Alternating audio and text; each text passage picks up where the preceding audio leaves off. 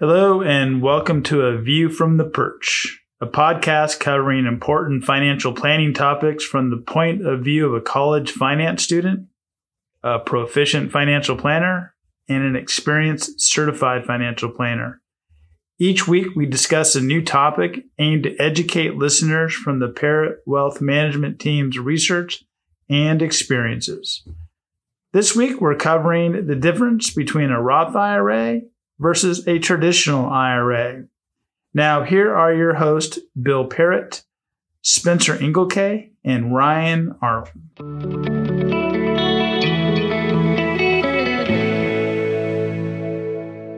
What's up, guys? How's your week going? My week's well. Can't really complain. Yeah, it's a good week. Markets are cooperating, going to see Top Gun tonight, and it's Friday, so all is well. Yeah, I saw Top Gun last night. Definitely the best movie I've seen since COVID happened. Wow. Okay, that's high praise. I haven't been high on a whole lot of movies, so that one there was a whole lot of clapping when the movie was over. So that's how you know it was a good movie. That's awesome. Looking forward to it. Yeah. Mm-hmm. All right, well, let's get into it. Talking about IRAs this week. First question: what is an IRA? Yeah, the acronym stands for Individual Retirement Arrangement. And so it's interesting. So it started in the 1970s with kind of two primary goals. The first one was to create a tax kind of advantage, tax incentive retirement account for people that couldn't obtain pensions. So, and then the second kind of major goal was with people getting fired or people changing jobs. These pensions were extremely sticky. And so it was a vehicle to kind of do rollovers and make sure that people were able to obtain retirement accounts, because what the IRA is really for is to supplement kind of your Social Security income, so you're not kind of running out of money in retirement. Wow, that's a whole lot of good information right away. That's awesome. So the second question I have is, there's a difference between different types of IRAs. A lot of people have heard of a traditional IRA. How would one describe a traditional IRA? Yeah, and when I started in the business, there was only one IRA. It was just the IRA. There was no traditional. There was no Roth. And the maximum contribution when I started was $2,000 per year, and you can deduct it from your taxes.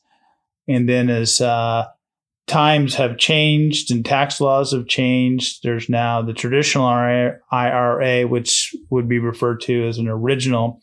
That money goes in pre-tax potentially, and you might have the option to deduct it from your taxes. So, for example, if you're married and you earn less than $129,000 per year, you could deduct that contribution from your taxes. If you don't earn less than 129, so say you earn 150, 160, 200, whatever, it's not deductible, and that money grows tax deferred. What that means is when it comes out, you're going to have to pay taxes on the gain if it was not deductible, and it's taxed as ordinary income. But as Spencer said, it was designed for portability, so you could take that IRA anywhere. And so the traditional IRA was the original IRA before there was a Roth IRA. So the traditional IRA, a big misconception is that if you earn more than $129,000, that you cannot contribute to a traditional IRA, and that's false. So Warren Buffett, Bill Gates, Elon Musk, they can contribute to an IRA if they wanted to. It's just not tax deductible for them. It will grow tax deferred like everybody else, but it's known as the original or traditional IRA. You said that it started off with a $2,000 maximum contribution. What is that now? Yeah, that's a good question, Ryan. Now it's $6,000 if you're 50 or younger. If you're older than 50, like I am, you could add an extra $1,000 and it's $7,000. So under 50 is $6,000. When you turn 50, you could add an extra $1,000 for a total of $7,000. And when can you start taking the money out of the IRA account, the traditional IRA? At age 59 and a half is when you can access it without a 10% penalty. So any age above 59 and a half is when you can first access the money without penalty. Interesting. Okay. You also mentioned a Roth IRA. Would you like to explain the difference there? Yeah. So as Bill was talking about, with the traditional IRA, that money gets taxed on the way out as ordinary income. So with the Roth IRA, that money gets taxed on the way in. Grows tax free, and when you pull it out, it's still tax free. So it goes into whatever income you are at once you've earned it. You pay into the Roth IRA, and it takes tax out immediately, so you don't have to worry about that tax situation down the road. Interesting. Okay. So why would one start investing into an IRA? What's the point? Well, the main point is to have money for retirement, to save for the future. So put a few dollars away today so it grows tomorrow, so you're not dependent on the government or Social Security only. And with any other savings vehicle, the more money you have, the more you could do, or the sooner you could retire or pursue your dream or whatever you want to do. So the retirement equation here is that putting money in, you'll be able to save for the future. And Spencer mentioned earlier, a lot of pensions are going away. Yeah. And so you're no longer able to rely on your company or your government providing for your needs. So the IRA gives you control over your financial future. And the sooner you start, the better. Absolutely. And just thinking about kind of the tax advantage that comes with it, right? So you can save money in a savings account, right, and have your money be lost to inflation every year. You can invest it in a taxable account, but then every single trade you make, every move you make has to be a taxable event. And so that's why these IRAs really come into handy, because you're able to maneuver, you're able to be flexible with your decision making and not really have to be cognizant of the tax effects until you either pull it out, or with the Roth, immediately it goes in. And as we've seen kind of happen, and it's going to continue to happen, the Social Security income is just not cutting it for most Americans. And so they need some sort of retirement supplement income. And that's where an IRA with the tax advantage really helps out. Interesting. Okay. So considering the income taxes in the highest tax bracket have decreased 42% over the past 50 years, would it be wise to choose an upfront tax like the Roth IRA, assuming that it'll be lower later? Or would you think that a traditional IRA is the safer route? What would y'all think? Well, that's a great question. And the answer is it depends. If what the future tax rate's going to be. And as you mentioned, tax rates have fallen significantly over the last 50 years. And a lot of people don't think that trend will continue because of deficits and paying for Social Security, paying for Medicare. So there is a large camp that feel that taxes have to go up eventually to pay for our government spending and deficits. And so if you think tax rates are going to be higher in the future, then you would want to contribute to a Roth. Mm-hmm. If you think tax rates are going to be lower in the future, then you would want to contribute to a traditional IRA. So it's not an investment decision. It's a tax decision because, as Spencer said, once it's in an IRA, traditional or Roth, it's protected from current taxes until you take it out in the case of a traditional IRA and never tax on it in a Roth. So while it's in an IRA, it's protected from taxes. So really, it's almost a personal belief. So if you think rates are going to be higher in the future, all Roth. If you think rates are going to be lower in the future, you would be traditional. Yeah, and I think it also stems from where you're at in life. So if you're in a lower tax bracket right now, it might make sense to do a Roth before you get to the 34, 37 marginal tax bracket. And then once you start withdrawing, if you think you're going to be in that upper tax bracket, it might make sense for somebody that's starting their career or early on in their career to just get that tax over with and then not have to worry about it. Because even the top tax is at 37%, it decreases 15%. You're still in that kind of medium tax bracket. So it comes down to, like Bill said, tax preference, but I also think stages of life is very important as well. That's interesting. So y'all mentioned both the Roth, the traditional, and y'all have talked about trying to max out every year, but is it possible to invest into both at the same time and possibly maxing out both at the same time?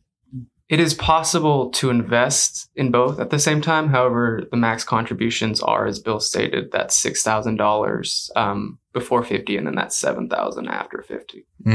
At the same time into both accounts? Not into both accounts. So that contribution limit, you could do, for example, simple math, $3,000 into your traditional, $3,000 into your Roth, and then that's the limit. So you can't, because you can open up multiple IRAs. And so if the contribution was able to give every single one of those $6,000, that's kind of a big loophole where you'd be able to invest X amount of money. So the limit is with all your accounts, $6,000 before 50 and then $7,000 after.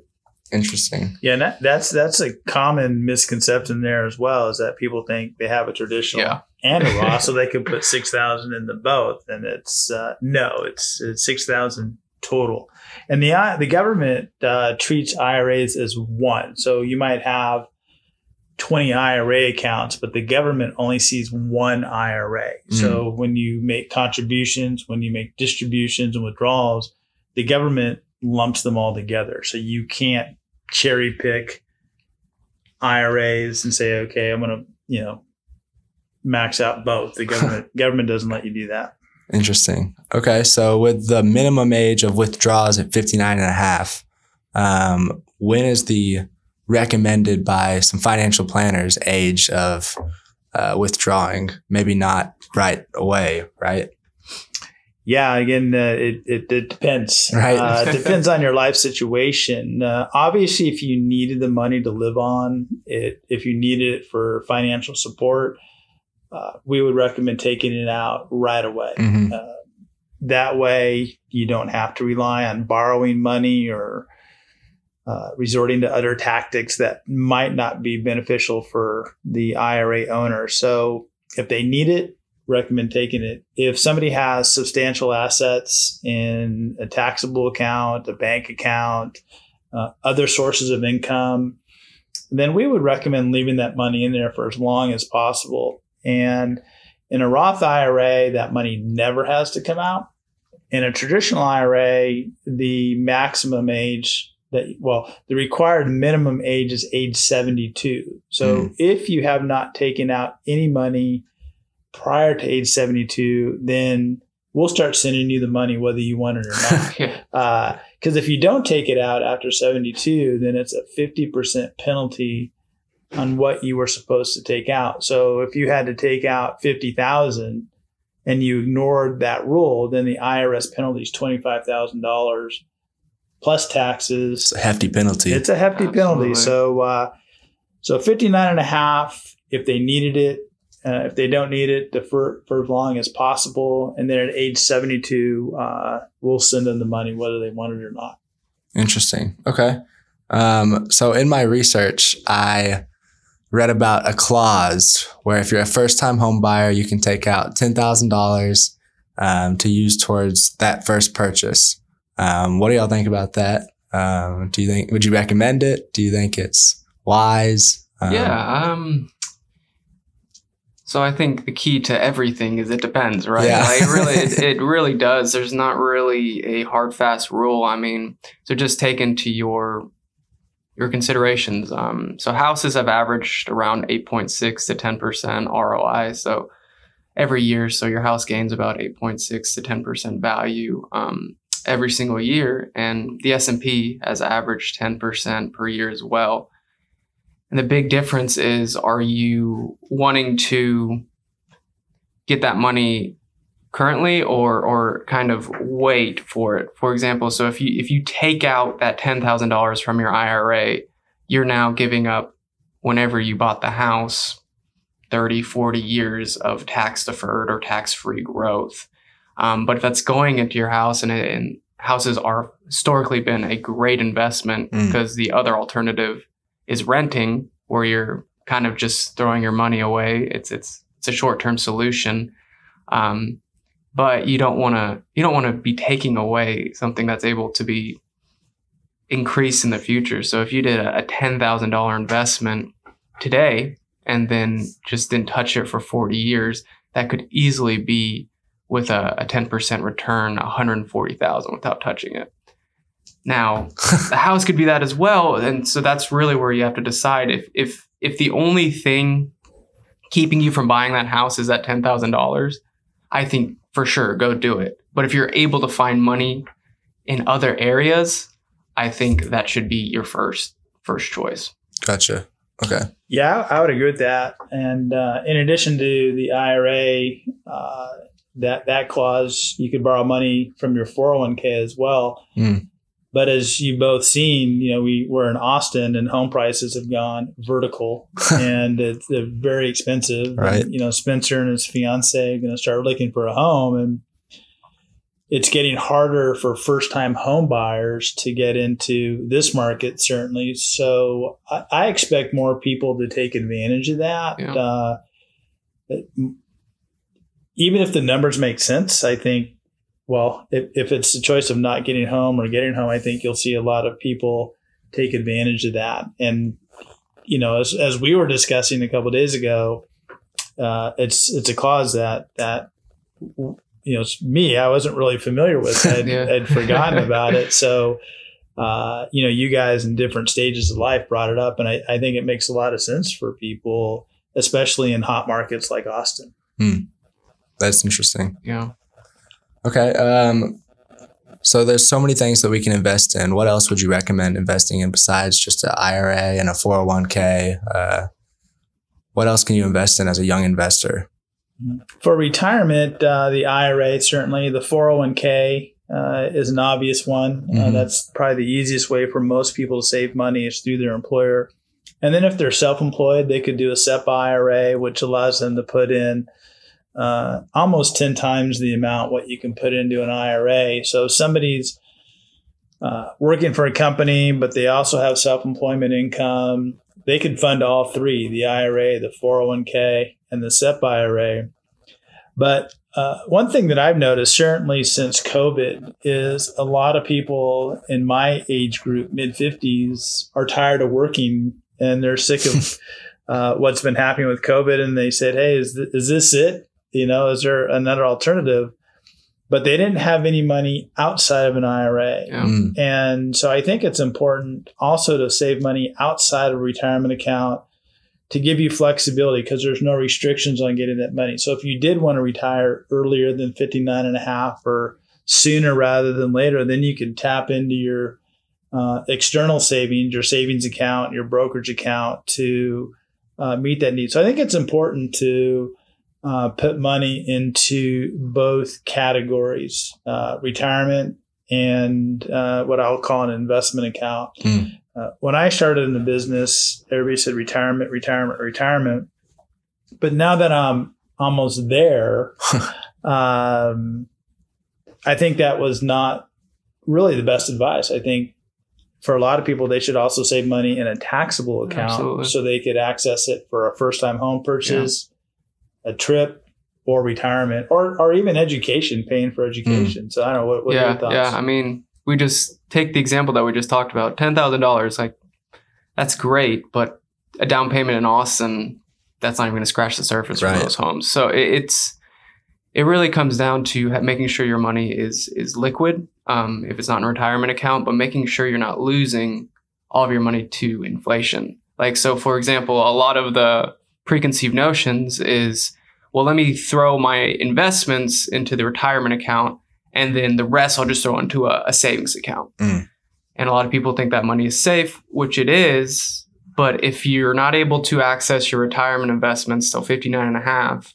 and then you have your other side, only a savings account, which you're losing money due to inflation, that's where you're going to run into some trouble. So if you're wanting to buy a home, make sure you have a 3 to 6 months, what I call an emergency savings fund. So you have 3 to 6 months cash, take care of all of your non-discretionary spending, and then invest the rest into what Bill said, an investment account, a taxable account, a brokerage account.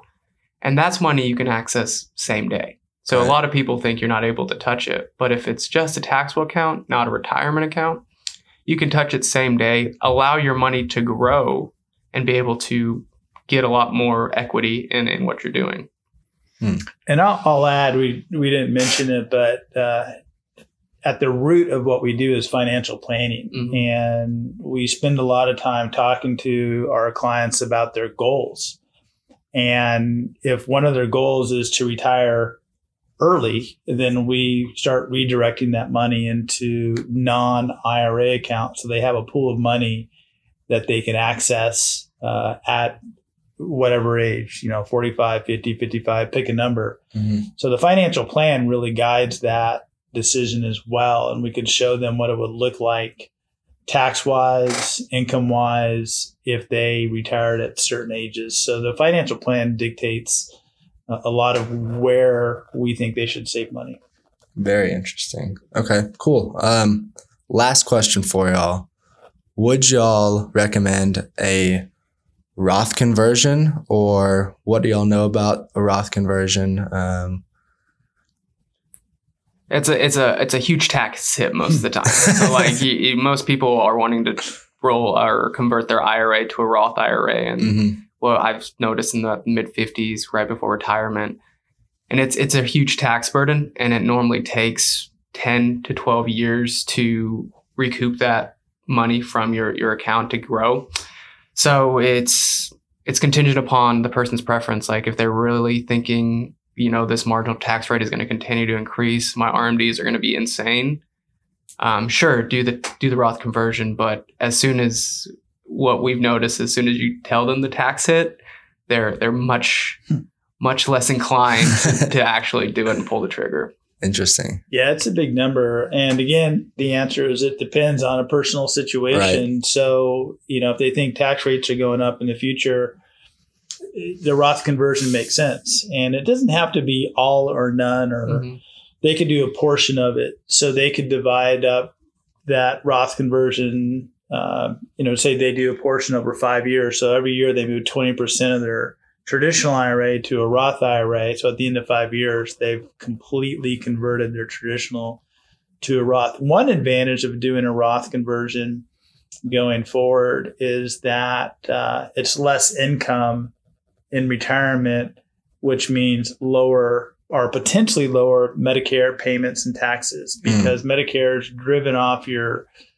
tax returns. And so if you have tax-free money coming out, it doesn't impact negatively your Medicare payment. So it's also a way to pay a lower future tax on several categories besides income tax. But like Spencer said, once we run those numbers and we have reports that we show a client how much tax they're going to pay, they say, okay, well, Let's take a break. maybe not. Maybe not. But, as we've been saying, it depends. Cool. Well, I think I learned a whole lot today. I appreciate y'all. I think that's all I have. Yeah, we're Perfect. good. Well, Yeah. thank y'all. And thanks for listening. And we'll see y'all next week. Sounds good. For sure.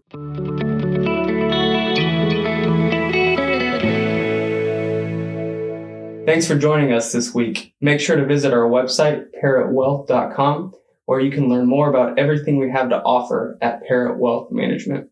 Also, be sure to tune in for our next episode where we'll be discussing ESG funds.